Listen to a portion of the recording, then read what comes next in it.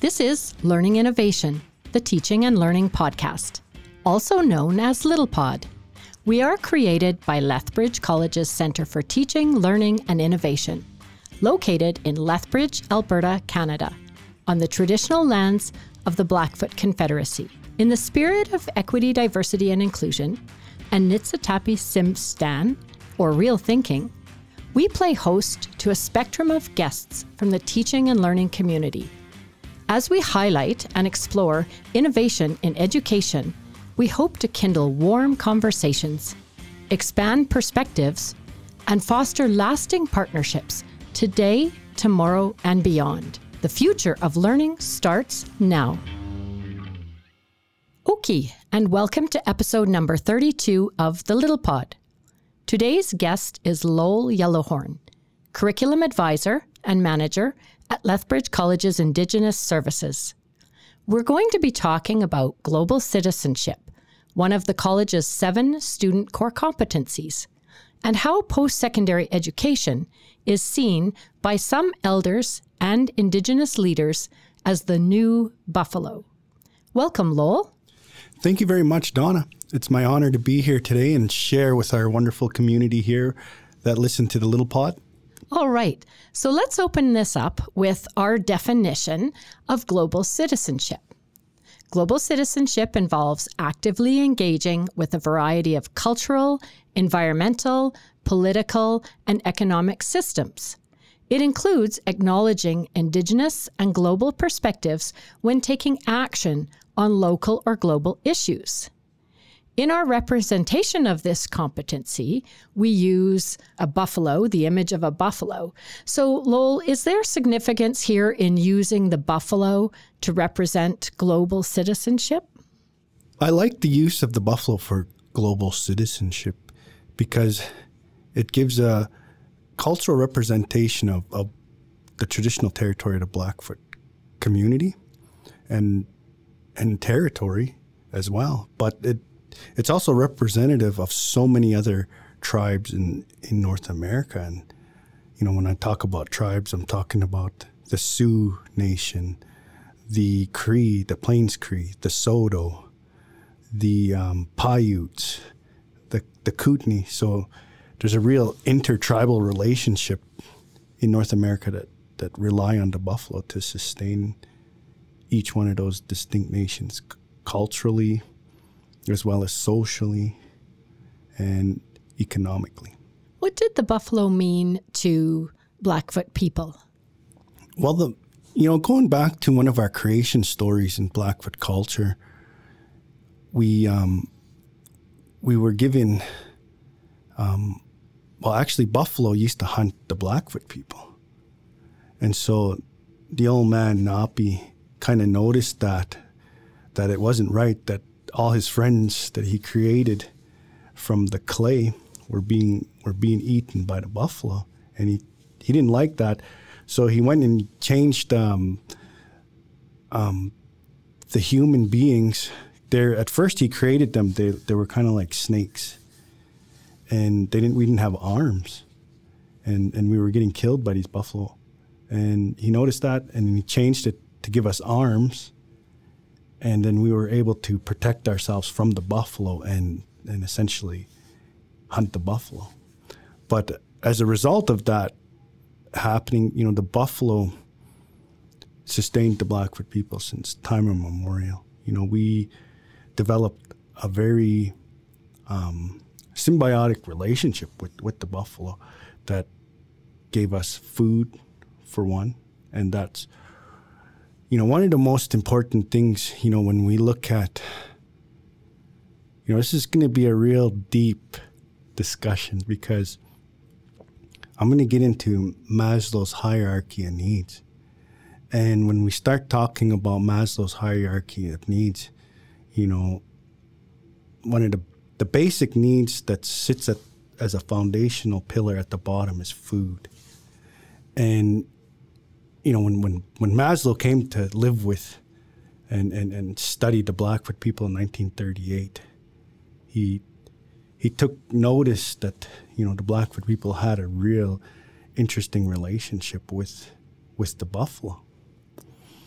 And, when we start talking about why it's important when it comes to governance structures, well, the buffalo, they have a real interesting sense of like natural law. There's always a leader within the herd that naturally arises, and the rest of the herd will just follow that animal who gains that characteristic. And it's almost similar with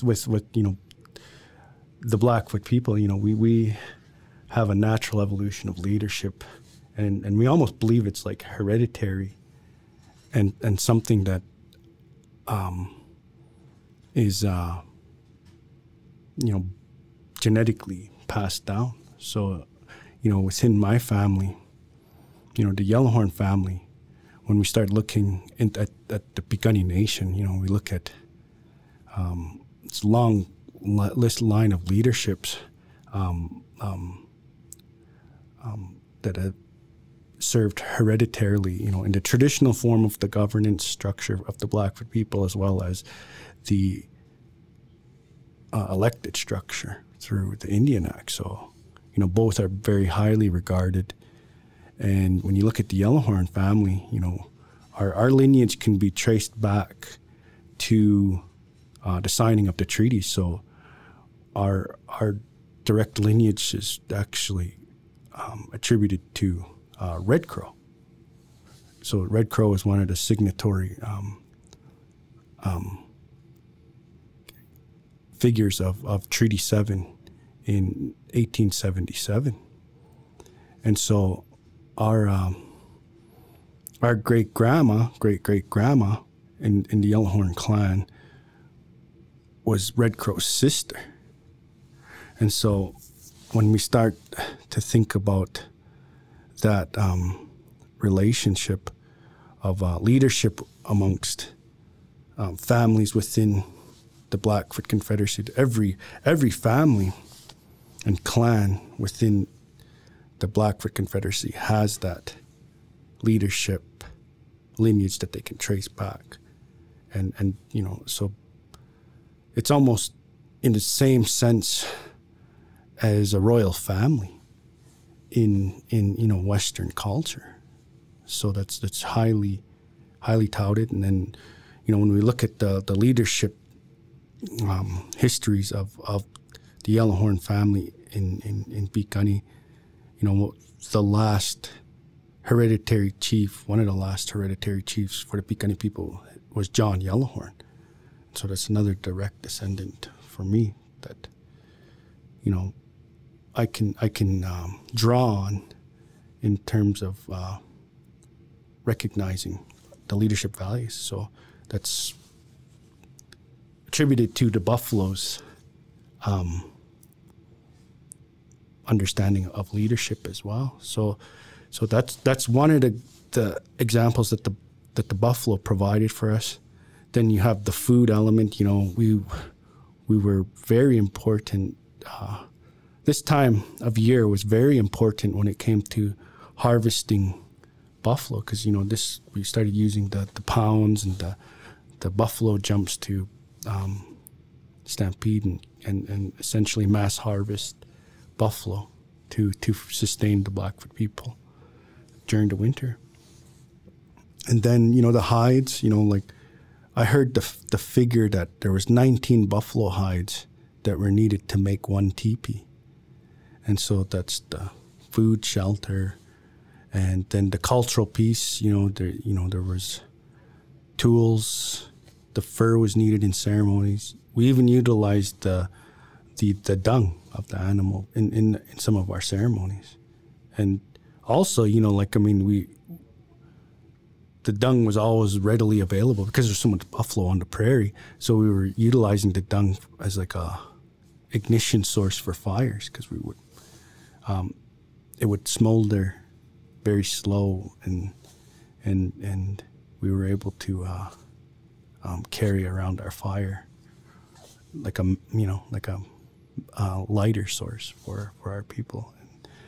And so that's I really love the fact that global citizenship represents the buffalo. That's amazing. All of the aspects of the buffalo that are interwoven with Indigenous people and with the Blackfoot. How does the buffalo connect to education and to the sharing of knowledge? Well, when we look at the buffalo's connection to education and sharing of knowledge, we have to look at what an education provides for us. It provides us with a career. And nowadays the economy's shifted to the point where we, go clock in for work and we get a paycheck every 2 weeks. And so, and an education is going to help you. And here at Lethbridge College, we've shared with our recruiters that, you're going to net probably $500,000 more in life with a diploma from Lethbridge College than you would with a high school diploma. And so that's a very well proven fact that education will get you more in terms of money. But, so we look at all the aspects money can do for us: housing, food. And so that relationship I just described about the buffalo, when we talk about the buffalo being able to provide for us, that's kind of the relationship there, is that education is representative of the buffalo, what the buffalo formerly provided for our people and everybody else. I mean, the buffalo provided a lot of, it sustained a lot of people who were in need of it. There were so many of them. The student core competencies are represented by animals and bugs and birds and various things found in nature in this part of the world, and they represent each of the 7 student core competencies. What was the motivation for overlaying each of the competencies with something found locally within the natural environment? Well, in the simplest sense, everything's interconnected and everything has a role to play in the territory. We had pretty symbolic relationships with insects as well as animals. And so, we one of the important animals on there is the beaver. And what the beaver means to the Blackfoot people. We had the beaver taught us important lessons in our life, and for that we never as a tribe hunted the beaver because we had a distinct relationship with them. The crow or the raven is also depicted, and there's another important animal that's involved with a natural treaty that we have with the environment. And so, these creation stories that are important to Blackfoot people, they're foundational elements when it comes to our education structure and our education system. We had those integral relationships with the environment that were important for our worldview being brought into education, and they still continue to hold value when we look at educational tools. One of the important things when we make these relationships is, and identify these relationships, is, you look at the wording in some of the treaties, and, when you look at, there's no expiration date. The expiration date is written as such, like, until as long as the grass grows, the rivers flow, and the sun shines. And there's no expiration date to those types of understandings, but for the Blackfoot people to incorporate those types of elements into the treaty process, it just speaks to their relationship and understanding and education with the natural world. And that's a wonderful connection with those, you can feel it through those student core competency images. Mm-hmm. They were really chosen very carefully and a lot of great feedback from community members on that. Yes, they were beautifully done. I want to acknowledge that, the CTLI team, former manager of Indigenous Services, Shanda Weber, and former Indigenous Services Coordinator, Marcia Blackwater, also had a role to play with the core competencies, as well as our cultural support program grandparents, Peter Weasel-Moxon and Betty Ann Littlewolf. They were both integral parts of bringing that project to life. So, yes, thank you for their contributions. That was very important. How do you see students demonstrating global citizenship? Number one, I think it comes down to, resetting your mind and really learning to see the world through a lot of different lenses. We often get caught up in innuendos and things and beliefs that aren't necessarily backed up by facts. And so I think when you come to post-secondary, that's where that reset needs to take place, especially at a post-secondary institute like Lethbridge College. We are champions in reconciliation, and what does that mean? We're having truthful conversations that are shaping our learning processes for our students. And so, I always share with our community here on campus, we're a frontline institution here at Lethbridge College. A lot of our careers for our students past Lethbridge College, when they go out and get a job, they're going to go out and work in fields that have high interaction rates with Indigenous communities. Because it doesn't matter where you go in North America, you're going to interact with an Indigenous community. And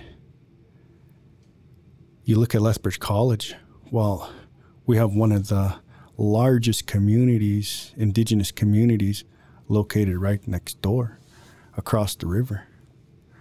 And we need to remain accountable to those communities because they're our partners. And as well, there's a long-standing post-secondary tradition in those communities that stems from Lethbridge College. So we've got a lot of graduates and a lot of alumni from those communities. And we have to respect those ideas and the cultural perspectives that come from that community. So when we sit there and look at justice and the amount of graduates that are coming from the criminal justice program, well, we have to also take into account, Indigenous people are the highest represented demographic in the prisons, but we're the smallest population demographically in Canada. So that goes to say that there's a systemic issue within that career area, and we need to address those types of challenges that are present. And I'm not just picking on criminal justice. That one was just the one that kind of popped up right away. It always pops up because there's a lot of people in the prisons, and they happen to be Indigenous, and so we need to look at what's going on systemically. And then we look at post-secondary graduation rates. High school graduation rates are the lowest amongst First Nations and Indigenous people across Canada. Chronic disease, Indigenous people leading those health factors. So, that's 3 programs that are important to Lethbridge College. We have our early childhood education program, as well as our human services program. We have all these important programs with lots of students and lots of graduates coming out every year. And, we need to be able to prepare our students that they're going to be a part of the solution, not a part of the problem. And so, that's comes with our job at Indigenous Services. We're building that cultural awareness piece, supported by our wonderful CTLI team. I want to always give our colleagues from CTLI a shout out, because they're the ones doing a lot of the curriculum development and ensuring that those learning outcomes are being met with Indigenous perspective in mind. Well, and what you've mentioned really demonstrates, the value and importance of global citizenship. Yeah, there's a responsibility for all. When I talk about, governance, Indigenous people are always going to refer back to the treaties because, for one, the treaties signify, Indigenous people's inherent rights as nations. But, Indigenous people aren't the only ones with responsibility to those treaties. It's the, non-Indigenous community that also has a responsibility to uphold those treaties as well. They're treaty people as well. So we're not trying to isolate ourselves. We're trying to promote that everybody's got some responsibility, and that fits right in with global citizenship. Yeah, exactly. That's a great message. Lowell, are there some ways that everyone can choose to practice global citizenship? Well, relating back to, the community here at Lethbridge College, I want to, just put on everybody's radar that on November the 15th, Lethbridge College will be recognized in Rock Your Mocks. And it's an annual event that we share Indigenous culture. And we recognize the unique value of the moccasin to Indigenous culture. So if we look at all the tribes in North America, they all have a unique, recognizable moccasin style that's unique to each tribe. And so each tribe, it's an important identifying mechanism amongst the tribes. But, it's also a fun way to support Indigenous people as an ally. And, you look at the moccasin industry, Manitoba Mucklucks is a commercial outfit that's, driven by Indigenous people but they're fairly world renowned. And so it's a fashion icon that's really arisen in the last few years. I look at moccasins as a relatively safe way to promote Indigenous culture in a good way. And we at the college at Indigenous Services, we put on moccasin making workshops for our community here, and just kind of show to our staff and our other community members here on campus how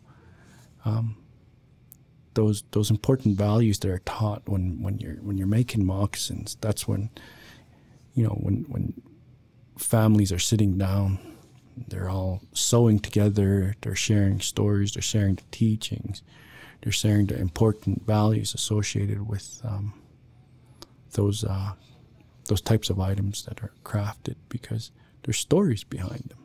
And then you're getting those important elements to style the designs that are used. So that's kind of the importance we share with it, because it goes back to the government really hit Indigenous communities with those assimilation policies, And that was the first thing to go was, the gatherings. You couldn't gather in a group of people.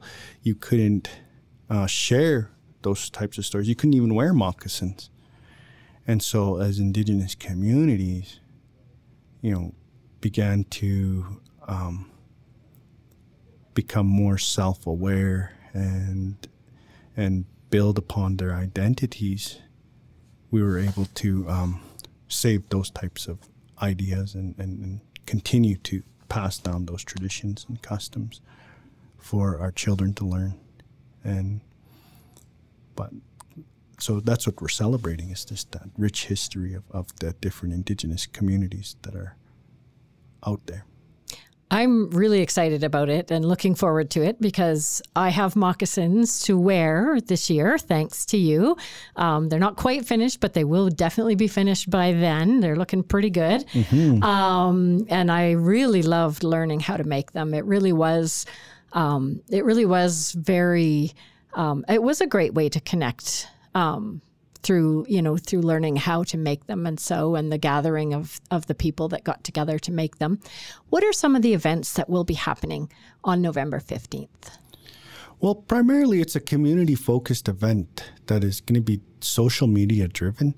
So we'll be having online social media contests for our students. We're aiming this one towards the students because, when we stop and think about it, probably everybody at the college has somebody in their family that owns a set of moccasins.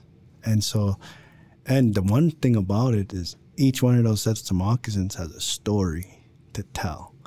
And so we want to recognize our community's efforts and involvement. So we want to have a social media contest so that people will be tagging, a certain hashtag out there for our students to tag their moccasins and share with the Lethbridge College community so that people can follow and participate in the online activities. But we're just asking people to wear their moccasins. We're just keeping it short and simple and straight to the point this round.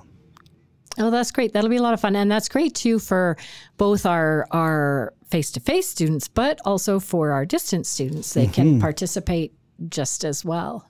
Yes. So you might get some interesting moccasins. Oh, yeah. Yeah, definitely. We always do. Yeah, that must be fun to see the variety of moccasins. Yeah, we usually try to limit it just to one social media outlet. So I think the past years we've just been using Instagram for the Lethbridge College for the contest.